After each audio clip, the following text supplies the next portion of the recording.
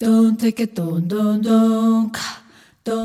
TNS, the New School at Commonweal, a collaborative learning project exploring nature, culture, and consciousness. Join us now for a conversation with Dr. Linda Birnbaum, Dr. Ami Zota, and host Steve Heilig. This conversation is part of the Che Cafe series, co-presented by TNS and Che, the Collaborative for Health and Environment. Thanks for joining us, everyone. I am Kira Epstein, the program coordinator at the New School at Commonweal.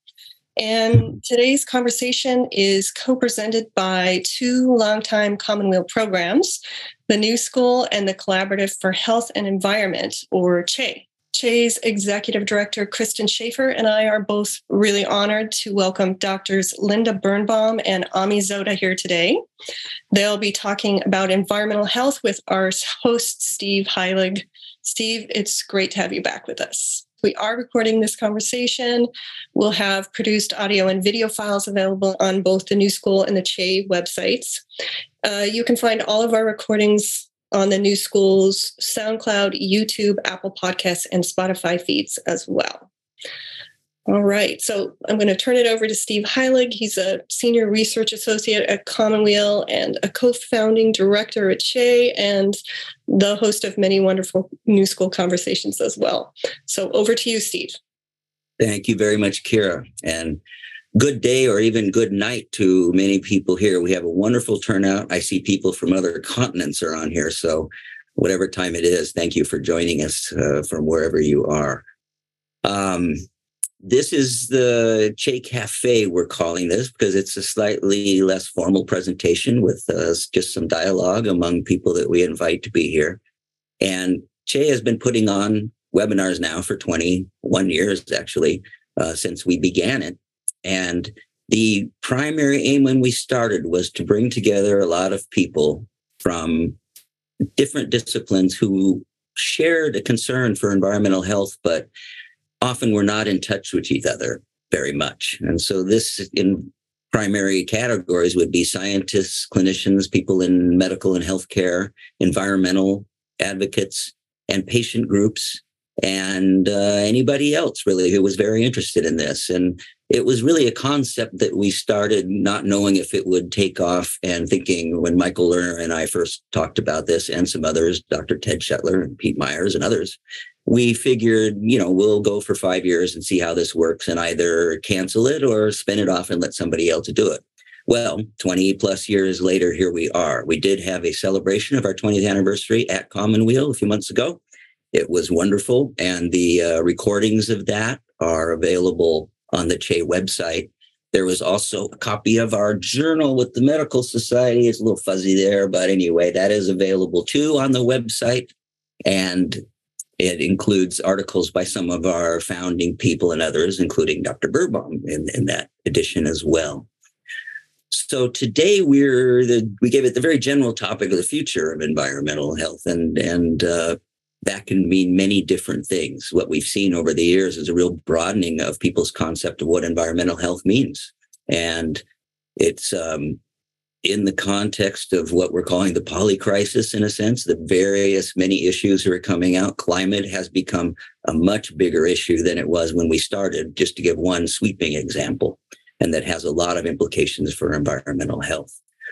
So two speakers or two guests that we invited today graciously agreed to be here.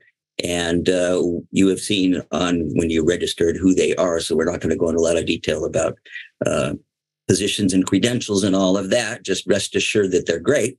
And we're going to begin actually with Dr. Ami Zota a little bit about, if you want to tell us about how you got into this field and where it has led you up to this point, what your focus is now.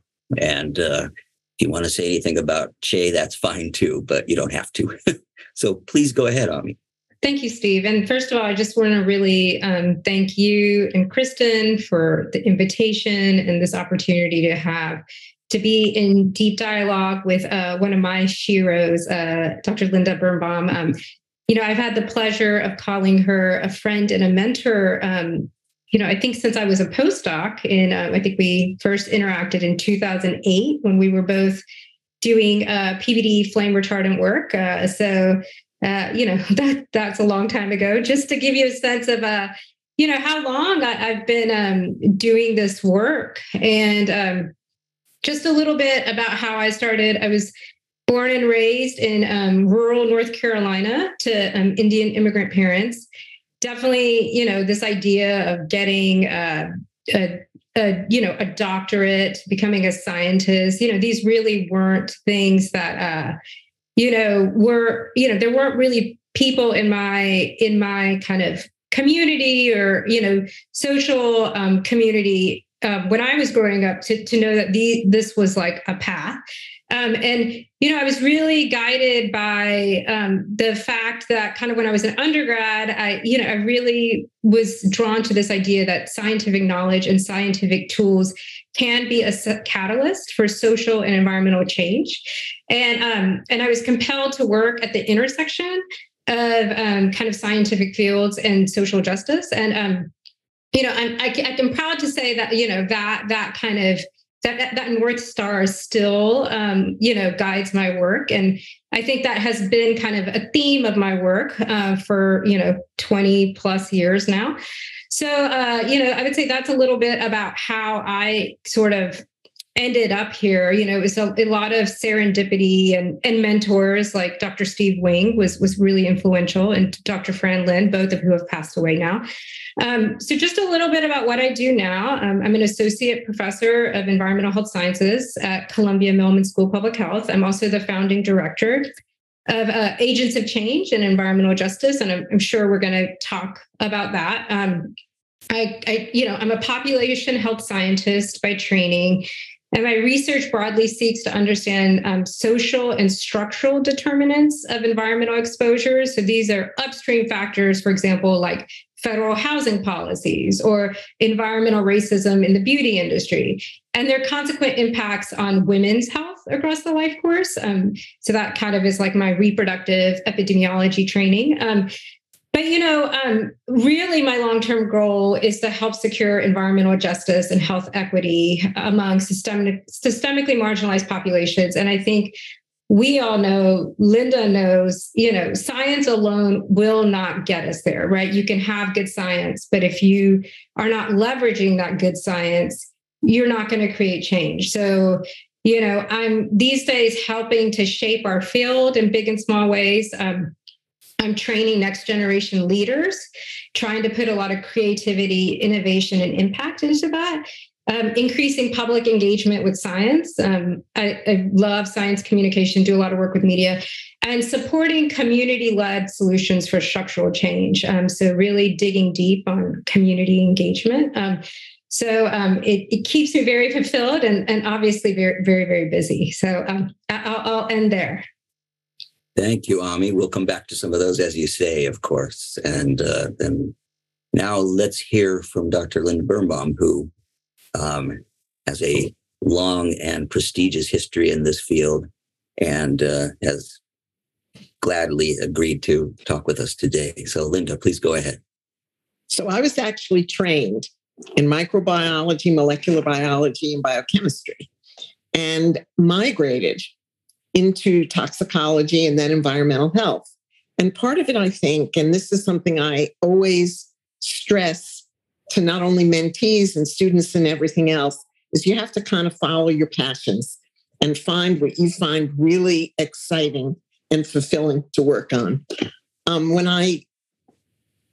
I finished much of my training, I actually was following my husband for a couple of years. And then it was time for him to follow me when I actually moved to NIEHS as a tenure track scientist in 1979.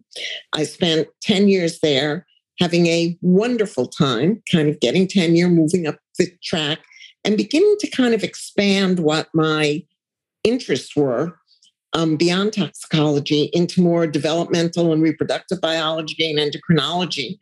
And then I was recruited to EPA to run the largest health division there, which I did, or I was at EPA for 19 years, running the largest health division for much of that time. But part of the time I had what really turned out to be a marvelous opportunity to learn, where I ran what was called the Human Studies Division. And that's when I became introduced to epidemiology and clinical studies, Not that I would do them in any way, shape, or form by myself without help, but it introduced me to kind of the field.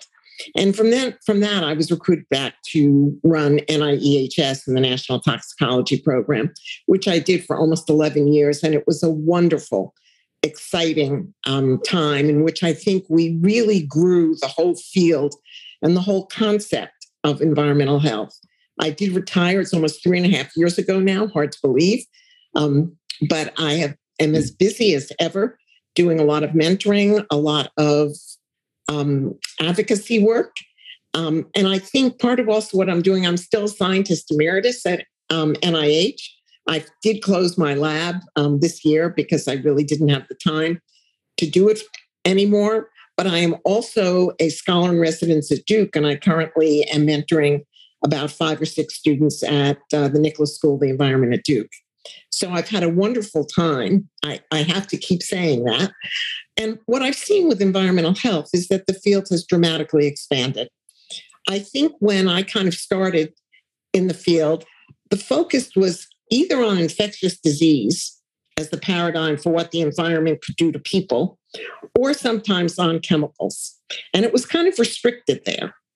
And as we've moved forward, we're understanding that there's this whole multiplicity of things that can impact our health in the environment. And social construct is one very, very important one, which I think has been largely ignored until people like Ami came along, and Steve Wing, I would give credit to as well, and other groups. But other things, we forget about the role of our diet. We forget about the role of drugs. We forget about the role of our lifestyle.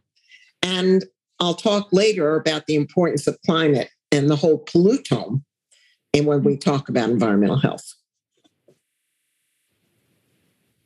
Yes, well, so I wonder if you might expand a little bit on that. When you came in, you said that it was mainly chemicals and infectious diseases as environmental health. And when Chase started, it wasn't our only focus, but part of it, the primary focus for a lot of the work was, in fact, chemicals. So in that 20 years or so, how have you seen that evolve? I mean, this goes all the way back to Rachel Carson, right? Now 60 years ago. And it remained a focus of much of our work, and we've seen it expand otherwise. And I'm wondering if you see, there's so much more scientific wisdom. Has it changed the dialogue in a broader sense and the focus of what chemicals research is about? Not as much as I'd like to see it. Yeah. I mean, I think when, for example, and I may be getting ahead of where we want to be at this point, but when we look at climate change, which I think most of us would agree is the existential threat of the 21st century, I think what is often forgotten about is the role of chemical pollution as not only driving the threat, but as a result of that threat. And I think that it's often ignored when people talk about climate change. Just like, for example, people are now talking about infectious disease, and they're beginning to understand the role of climate change has in infectious disease, but people aren't looking or aren't thinking about the fact that we have this integrated system. And depending upon what you eat, depending on where you live, depending upon what your other exposures are going to dramatically alter your response to infectious agents. Having survived the pandemic of the last 3 years, I would love to see people opening their minds more to the idea that these infectious agents are being impacted by so many things in the world in which we live. And it's not just infectious agents. I have to say that, CDC focused almost exclusively on infectious disease, and the environment is very much an afterthought. Yeah. Ami, do you want to say something about that? I mean, the differential exposure and impacts of chemicals and pollution on different populations seems to be part of your focus or underlying your focus. Sure. I mean, I think where I would like the field also to move, and it is moving, sometimes, I mean, I am impatient. So for me, it's not moving fast enough, but is what I call solutions-oriented research. I mean, come on. The reality is we know that systemically marginalized populations are disproportionately exposed to almost any type of environmental hazard, whether it's chemicals, air pollution, heat, you name it, and this is, because of social and historical factors, like racism. It's because of our policies. So how can we do research in environmental health that will really help open the door to actionable kind of policies, everything from the local level to the international level, right? So I think we have to move beyond just characterizing harm. And, things that excite me is, for example, NIHS is putting more into implementation science and these type of, maybe they're not new, they're newish to environmental health, but to help us still kind of use rigorous scientific frameworks to collect important evidence, but, to really help us to act, and not in 10 years, but, in the next 10 days. So when I think about kind of environmental health equities, I want us to not just stop at characterizing harm. And I think that's why I talk about now structural determinants, and I think thinking about commercial determinants, political determinants, right?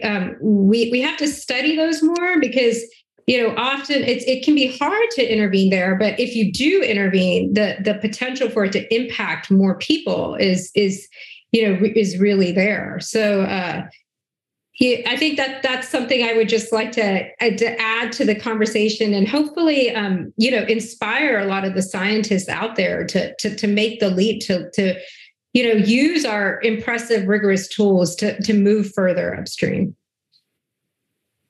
Ooh, let's talk a little bit more about that in terms of both of you talked about how you first got into this. So a lot of this starts with, if we're going to kind of walk this through, with education at the beginning. I mean, you talked about having to find your own way, really getting interested in this and finding how to pursue it both scientifically and then now a bit more, for lack of a better term, policy, advocacy, even politics. So do you think that if in the recent decades that this is really moving along in terms of better educational opportunities for young scientists and advocates to get into good university programs and find mentors like Linda, et cetera, and move this forward? Is that improving, in your experience?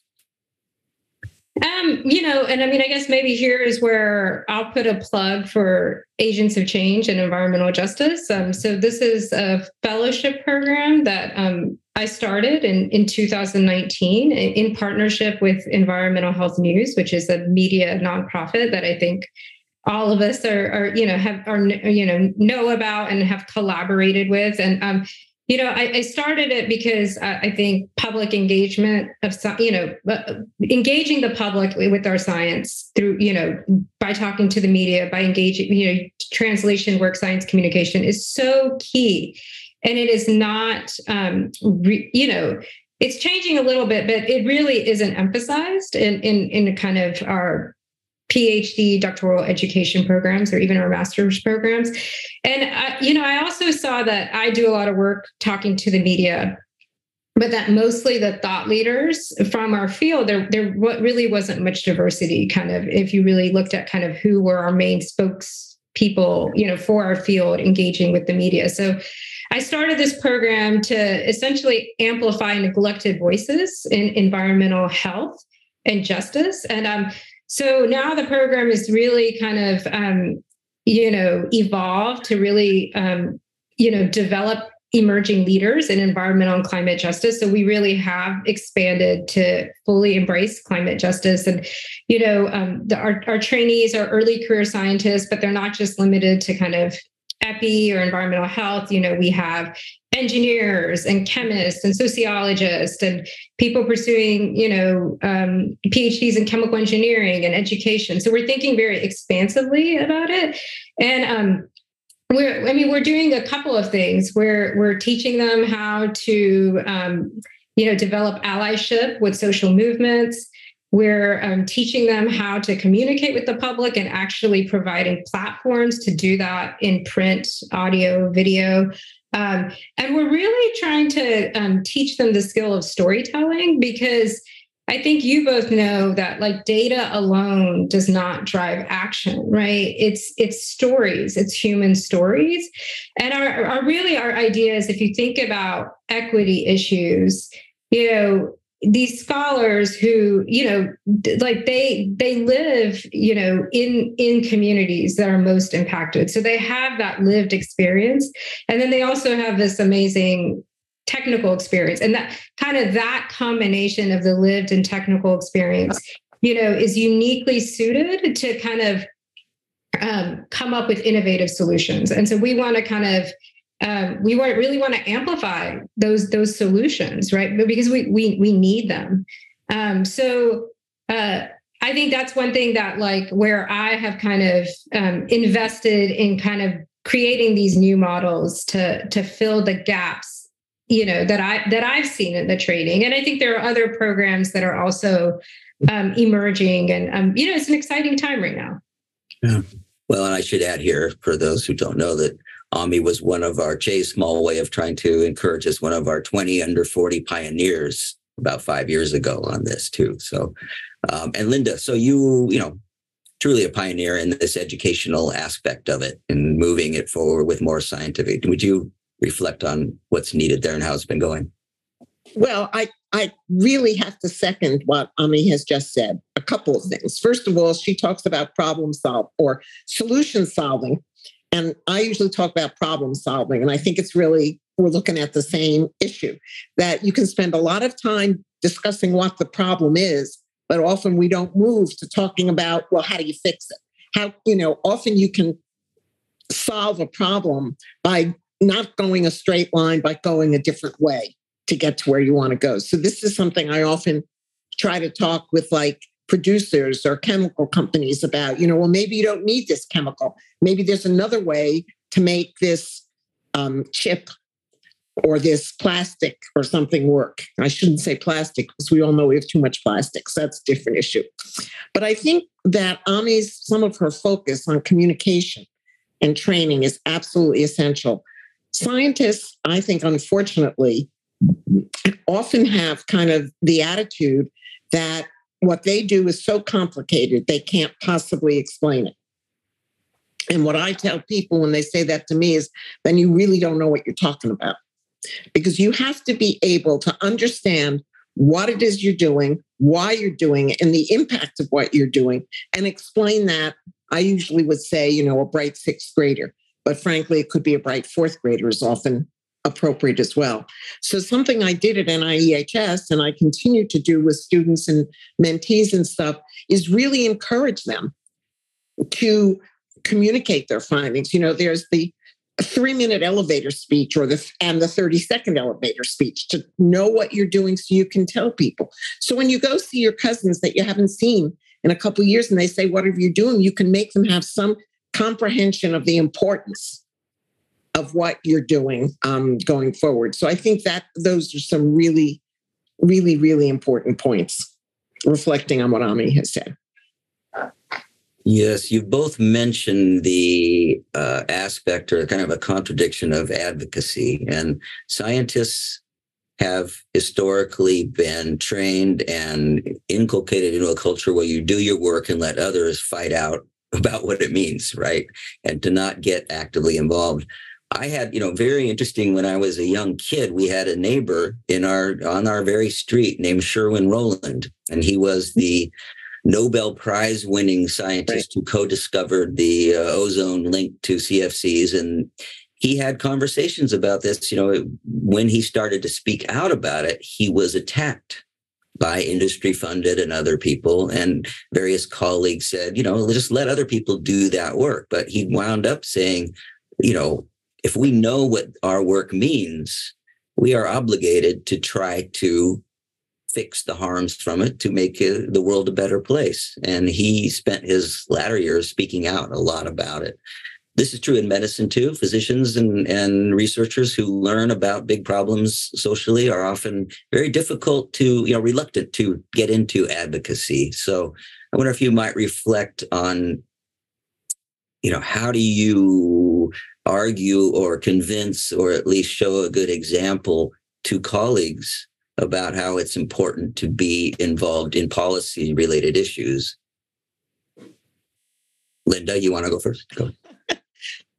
Well, let's say I have always spoken truth to power, even when it's gotten me in trouble. I think it's very important that you say what the impact of what you're doing is and where you see it leading. I think it's extremely important for scientists to interact. The idea that somebody else should talk about your work. Nobody knows your work better than you do. And I think it's really important to establish those relationships. Ami brought up the point before about multidisciplinary and cross-disciplinary training and approaches. And I would see the whole issue of communication and advocacy and policy as part of those transdisciplinary directions that people need to take. I mean, how are policy people going to make informed policy if they're not talking with you about it or you don't talk with them about it? They're not going to find it from the paper you publish in Science or Nature or epidemiology. So I think that it's very, very important for us as scientists to have an open line, but let's just say to all stakeholders. We can talk about working with advocates, but I think it may be also, or I know it's important for us to also talk to, for example, the producers and people who are making products or people who are using products as well. Because, I think most, let's say, people don't want to harm people. They don't want to hurt people. And I think that when they become better informed, then they can make better choices as well. You're listening to a TNS conversation with Linda Birnbaum, Ami Zota, and host Steve Heilig. So I can add a couple of things. I mean, one, I just want to say Linda really has led by example here. And, as a junior person, when Linda, you were, at the helm at NIHS, to see you speaking out and to see you testifying, on some of these chemicals and, that was very validating, so I just want to say that, I have always appreciated how you speak truth to power. And that when you do that while being in a leadership role has many, it leads to ripples. It does have small and big repercussions. So, but a couple of things. I mean, so one, there's strength in numbers, and one very effective consortium that both Linda and I are part of is Tender. Mm-hmm. And it's like targeting environmental neurotoxicants. Neurodevelopmental, yes. Risks. Okay, there you go. We can do it together. But and so it's Maureen Swanson and Dr. Irva Hertz-Picciotto who kind of co-lead it. But it's they kind of shepherd this consortium of about 50 individuals, really renowned scientists, health professionals, doctors, nurses, et cetera, and health advocates. And it's been so effective because, there's these working groups. And so there are big and small ways you can contribute your knowledge. There's people who really understand the EPA regulatory process and policy. And so we're doing very targeted efforts that have had real serious impact on how EPA is making their decisions, on what FDA decides to do. And so so to me, that has been a pretty, compelling and transformative, because they've also kind of somehow lowered the bar for kind of the level of engagement needed by any individual scientist. And, it's kind of like something that, as you as a person can engage with at different, depending on your availability and depending on your expertise. So I've been very involved in the phthalates working group. And, because of that, I may end up on, the ancillary committee to the science advisory committee at the EPA, that's going to be looking at phthalates. And we've been engaging with the FDA on, how they regulate phthalates in food. I mean, we haven't yet had the successes we've wanted, but, our efforts, right, matter because these aren't changes that happen over, in a month or in a year. It's as Pete Myers said, the constant drumbeat, right? And and the other thing I would just say on a personal note, a lot of people advised me to not engage with policy or advocacy before I had tenure when I was a junior faculty. I chose not to take that advice, because I just, this, to me, this work is too important to wait. And the other thing I want to say, it's not like you can just all of a sudden decide, okay, so I've done my science for a while. Now I want to try to have an impact or translate it. Like that is a whole skill set that takes a lot of practice and, a lot of effort. And I think a lot of scientists underestimate, the fact that is an entire skill set, right? That requires cultivation. And so I think that's the other thing that is worth emphasizing is that, if you're committed to solutions-oriented approaches that, are, I think, best well suited to consortiums or coalitions, like that is a whole orientation and a skill set that takes work. I want to, in a broader conceptual sense, when we started CHE, there was a lot of talk in the first years about the precautionary principle. I don't hear about it as much as I used to, but it's still out there, of course. But it guided a lot of the broader thinking about how do we get to prevention in a sense. And with chemicals, it was about chemicals policy, which is an ongoing, discussion and debate and actually battle. And I'm thinking back to one of our early panels where we had all scientists from Europe talking about their REACH approach in Europe, basically trying to flip the default to, let's evaluate substances before they're in our bodies and in our environment, et cetera. That's been a tough fight all along in whatever level you want to put it, from the broader sense of the chemical industry to individual substances. The piecemeal approach that we have to take with every separate, category or specific substance being looked at, regulated, fought over is just very difficult when we know how many we have out there. Whatever number you wish to choose, but tens of thousands, however you want to choose it. So I wonder if you might reflect on how do you think that broader approach, that entire mind shift and policy shift might be, move forward in the future. Linda. Well, okay. So Steve, I think one of the problems we faced here is that the precautionary principle has been misstated all too often in the US. As opposed to Europe. The precautionary principle does not say you act in the absence of evidence. It says you act in the presence of incomplete evidence, but concerning evidence. And I think that is a really important distinction.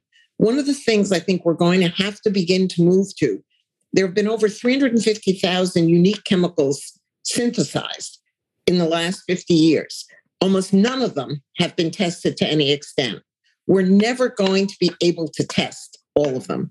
And we're going to have to begin to move to the whole issue of treating chemicals as classes. So Ami mentioned the phthalates, which is a broad class. Everyone we test, we start seeing it has some problems.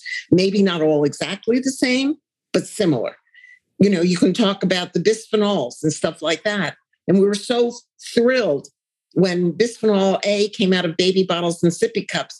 But now we have all kinds of very closely related chemicals, which do the exact same thing, not only for commerce, but in our bodies. And then you have the chemicals like PFAS, to which we are all exposed. They're universal, they're omnipresent and ubiquitous.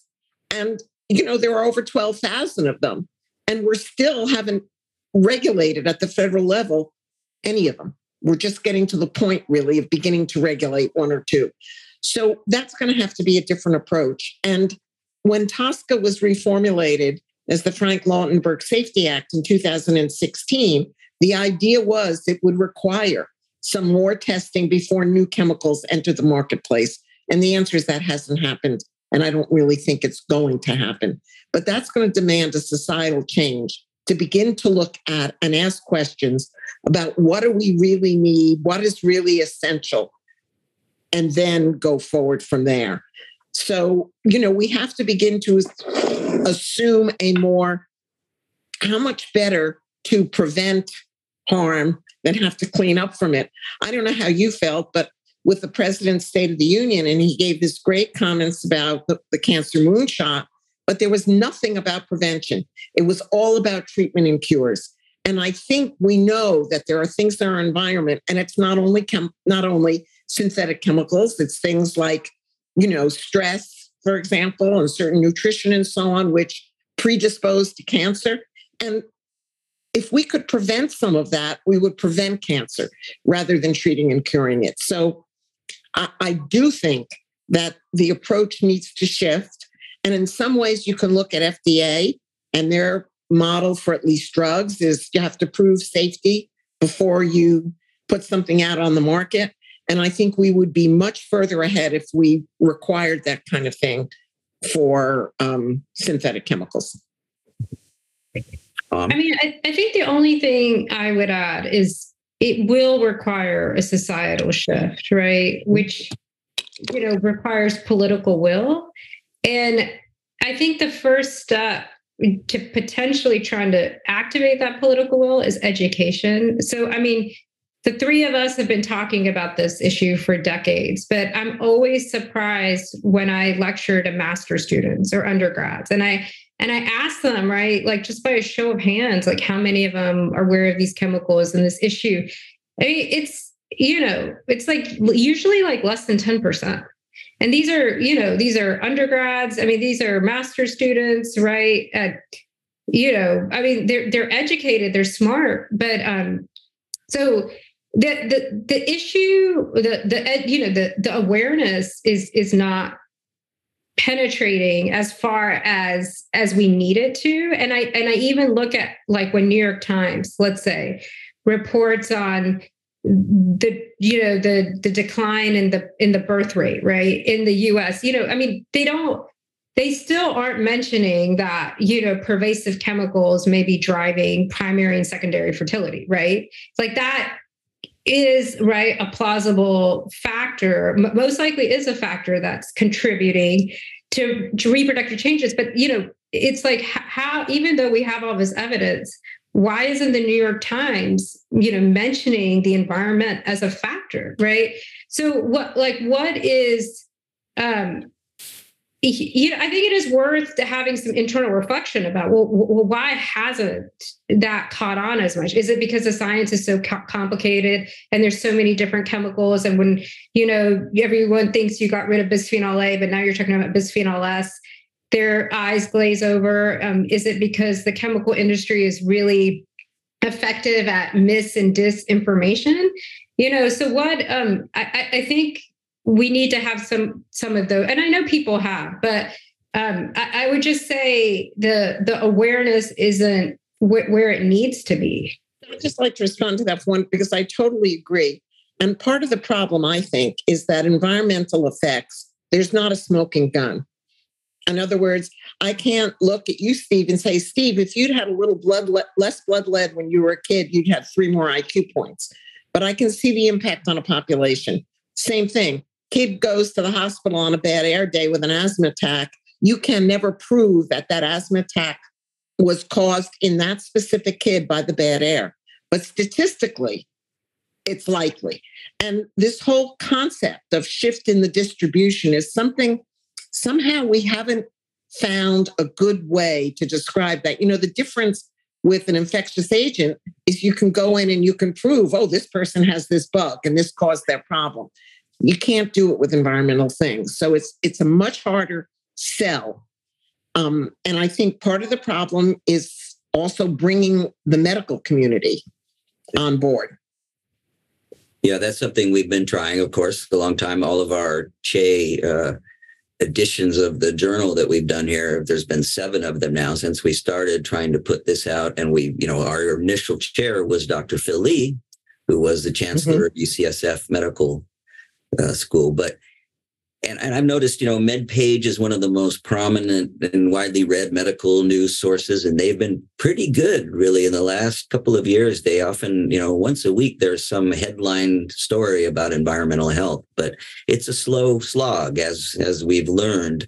And it's, again, it goes to that issue of the primary role of people being either just bench scientists only wanting to do that, or clinicians only wanting to take care of patients and not being more actively involved. And if you look at environmental health, environmentalism as a broad field, the history, in the early years, going back to, say, the 1960s, was all about other species, basically, and trees and things like that.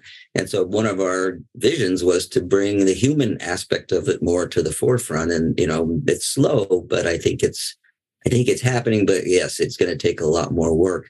I have just one more question before we go to question and answer here. And this one you don't have to answer, but it's very interesting. I was reflecting, looking at, scanning the scientific reports every morning when you start off and looking at some of these. I looked at 4 papers today in environmental health. Some were sent out on our CHE lists. Every author was a woman on all of these papers. And then I was thinking about CHE itself.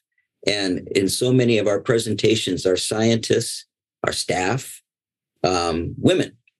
And to my, I may have the wrong, not the right sample, but my impression is that more than other particular scientific fields, environmental health seems to be particularly have a lot of women coming up in leadership roles, et cetera. I'm wondering if you think that's true, or if you have any reflections on why that might be. I'm not sure it's true. I think it may be true in some parts of environmental health. Like I think epidemiology there are many, many women. But if I look in, for example, environmental engineering, there were relatively few women. I think women, there's been progress for women.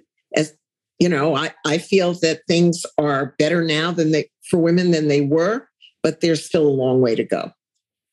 I want to just add 2 things. I do spend a lot of time on Twitter, and I learn about a lot of new science that way. And I've seen a couple of actually, studies that have shown that women still don't get cited as much. Right. So their citation scores are not as high, right?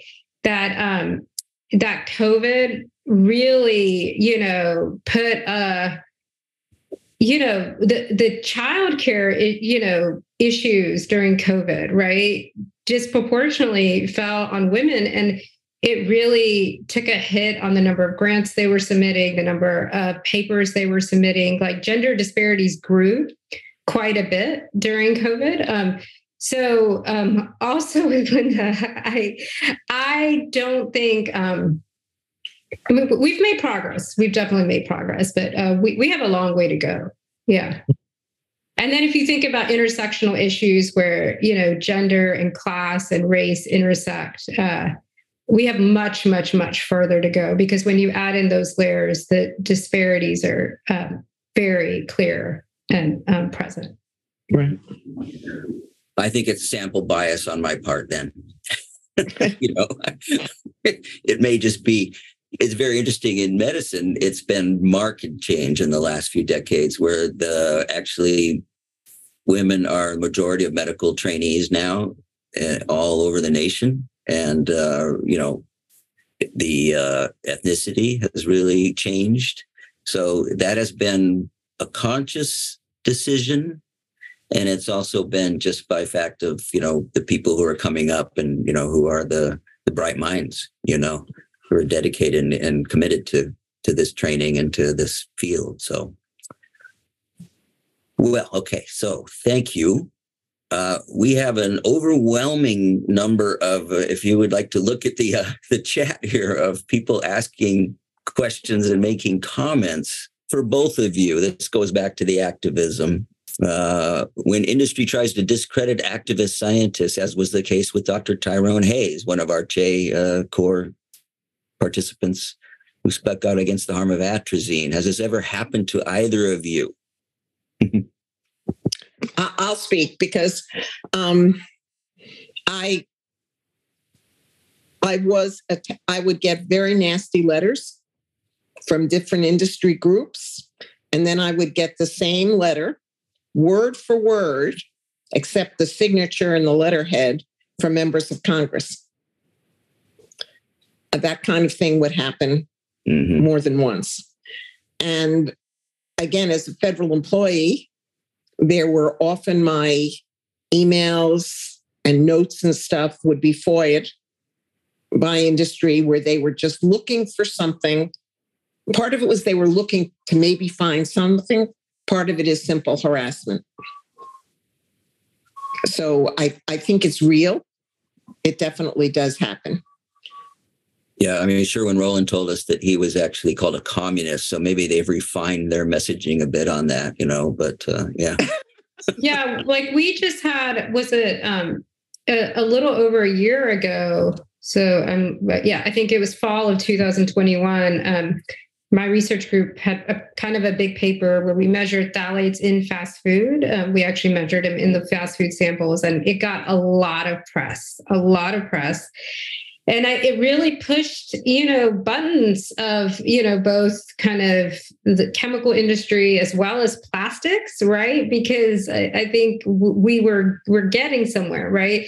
And the chemical industry folks, I mean, they started trolling us, and quite aggressively. So they, tried sending multiple emails, wanting to meet with us, wrote these, letter trying to discredit us, went to the Journal, wanting to, sort of in theory, like in the spirit of publishing a rebuttal or comment, but, not really attacking the science, right? I think the other thing to note is, you don't have to do this alone. So in my case, I engaged our Office of Communication as well as the Science Communication Network. So Amy and Emily, and I always work very closely with my Office of Communication, my university Office of Communication, and often with Science Communication Network on press releases and media strategies. So once again, you don't have to do any of this alone. Know what your resources are. And they were also useful to engage with in this situation. And it was particularly delicate because, I was a senior author, but the first author was a junior scientist who's a woman of color. And so, there are racial overtones, so we talk about Tyrone Hayes, right? He was targeted the way he was because his research was impactful, but he's also a Black man, right? And so there was racism involved there. And so, I just tried to make sure to protect, really try to stand and protect my junior colleague because, right, there's just more to lose, right? And I have more of an established reputation. And I mean, eventually they kind of just, died down. But it got, so stuff like that is, when you're effective, you can anger people and they feel threatened. And, sometimes when people feel threatened, they come after you. Right. So, and I think, as a field, maybe we need to figure out how to support people better who are kind of putting themselves out there in that way. They do troll you sometimes. I mean, I would be at a meeting, I would speak, and there'd be a row of people in suits sitting in the front row who would kind of look at you and sometimes ask very inappropriate questions and then walk out. And, you can't help but be upset when you get attacked. Yeah. But what I kept telling myself is, well, they wouldn't attack me if I wasn't making a difference. And that was helpful. Yeah, we had this experience in San Francisco long ago when we were banning smoking in restaurants, for the first major city to do that, and the tobacco industry. The same, just what you said, rows of guys in suits, Right. And it was very disturbing in some ways, but we still won. So, Ami, just on what you were just talking about, the question is, you suggested that having an impact is a learned skill and not just something that can be switched on once a scientist has reached some stage in their career. Any quick suggestions on how to cultivate those skills in yourself? Yeah, I think find opportunities to work in collaboratives with groups, where you might just have a small role, but where your, in this case, scientific knowledge can be of value. I really think some of the most impactful work happens when you would collaborate with people kind of outside of your field, right? When you collaborate with people who know different things than you do, who think differently than you do. And I'm just going back to PVD flame retardants, which is a shared, love, I guess, of me and Linda. Linda and I, we both were very involved in kind of flame retardant science and kind of the translation of that to more health protective policies. But so when I was a postdoc at UCSF, there was a consortium of firefighters, health professionals, advocates that were coming together to really try to change TB 117, right? The fire safety standards, right? The open flame standard that was, basically indirectly leading to higher use of PVD flame retardants and higher exposures and levels in people in California. And I was doing both the kind of exposure science research, but I was also kind of really trying to tackle the equity issues in the exposures and the blood, and both with my own work. But then there was a small body of evidence forming. So I just tried to synthesize that for them, for the consortium, in different ways with graphs, really pull out, the nitty gritty numbers from the tables, things that they wouldn't have the time to do, or sometimes even the insight. And, I made them a slide deck. If they needed to, I would, talk at webinars, and, so that was a small role, but it, I think it was very useful.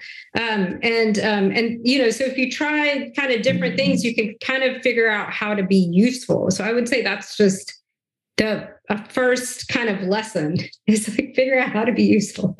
And then, from there, you sort of start learning where can you have traction, what works, what maybe doesn't work. For me as an academic, I've had to figure out how to raise resources for this work so I can fund this work. That's a whole nother skill set, but an important one. So, because after a while, you have to figure out how to have resources, because it is time intensive. Yeah. Linda, do you have any comment on that? Well, I think Ami's point about collaborate. None of us can do this by ourselves. And it's really important to work with others. And again, people with different skill sets. One of the things that I learned how important it is to value traditional knowledge as well as scientific knowledge, because people in communities, people from different backgrounds have learned things that can be very, very helpful and actually provide underpinning for some of the science as you go forward. So I think those are a couple of important points. Here's an interesting question, and I think it goes across a lot of the debates we have right now. Is some of the resistance to better environmental health policy, chemical policy, in that people fear their, quote, standard of living will need to be changed or declined in some way? It's just interesting, and the standard of living could be, in terms of products available or whatever it is.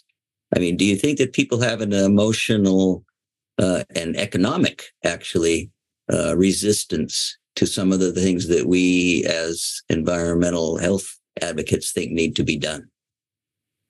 Of course. I would say yes, right? I mean, the reality is we're all going to have to make sacrifices, if we're serious about addressing climate change, right? And I just point to the whole gas stove controversy, right? Like it's turned into, the science has been there, right? The science has been there for 30 years. I think some of the climate dimensions of the science are newer and more developed,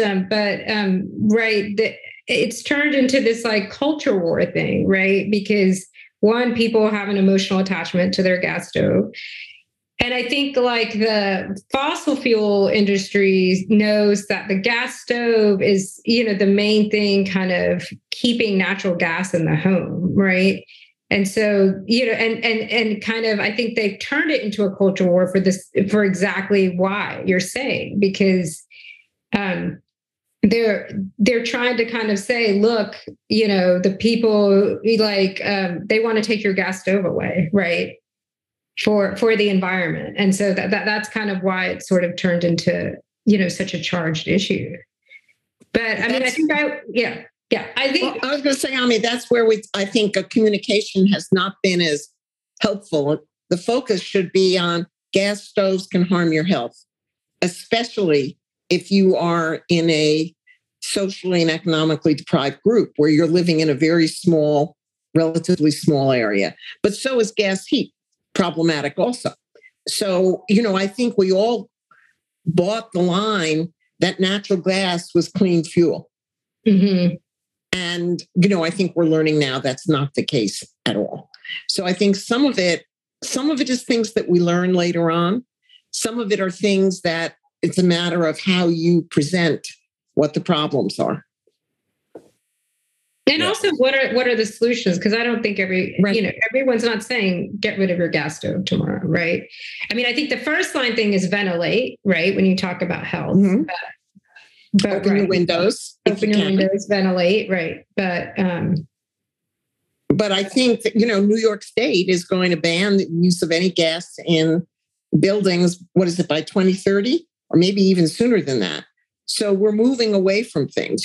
I do think setting targets and letting people acclimate, we need to prepare people. And, what people don't appreciate is all the certainly environmental regulations that have been issued over the years end up costing less than what was helping, say, as far as health costs. Mm-hmm. That's been very clearly shown with air pollution. Right. And I think and we now have data showing it with endocrine disrupting chemicals, and we have data showing it with the PFAS, and we have it with other things. When you actually get a impact assessment, and I think that's something that we need to be doing a lot more of is understanding both the economic and the health, for example, impact of decisions that are made. It's the old ounce of prevention being worth a lot more in the long run than the pound of cure. Correct. So we're up against our hour here. It's gone by very fast. And you both have been super on this. And thank you for joining us here. And to everybody else who has joined in too and been communicating here, thank you as well. And on behalf of both Che and the New School, I have my New School mug here. It's fuzzy, but this is one of my prized possessions. We will have a recording of this posted at some point, but thank you again. I'm going to turn it back to Kira to sign us out. And Linda and Ami, again, thank you very much. It's been great to see you here. Thank you. Thank you so much, Steve and Ami and Kristen and Linda. As Steve said, if you want to rewatch or re-listen, or if you want to share the conversation recordings, we'll have them produced in about a week, and you can find them on the New School website or the Che website. So it's an honor to be part of Che's 20th anniversary Che Cafe series. And thank you all so much for joining us at the New School of Commonweal and the Collaborative for Health and Environment. We'll see you all next time. Bye-bye. You've been listening to a TNS conversation with Linda Birnbaum, Ami Zota, and host Steve Heilig. Thank you for listening to TNS, the New School at Commonweal. The New School at Commonweal is directed by Michael Lerner. Our program coordinator is Kara Epstein. Our audio producer is Ken Adams. Our theme music was performed by Debbie Daly. Visit us online at tns.commonweal.org. That's tns.commonweal.org. Commonweal is spelled COMMONWEAL. You can also find us on SoundCloud, iTunes, Facebook, YouTube, Vimeo, and Amazon Music. Thanks for listening. By the water, I feel home. Water heal my body. Water heal my soul.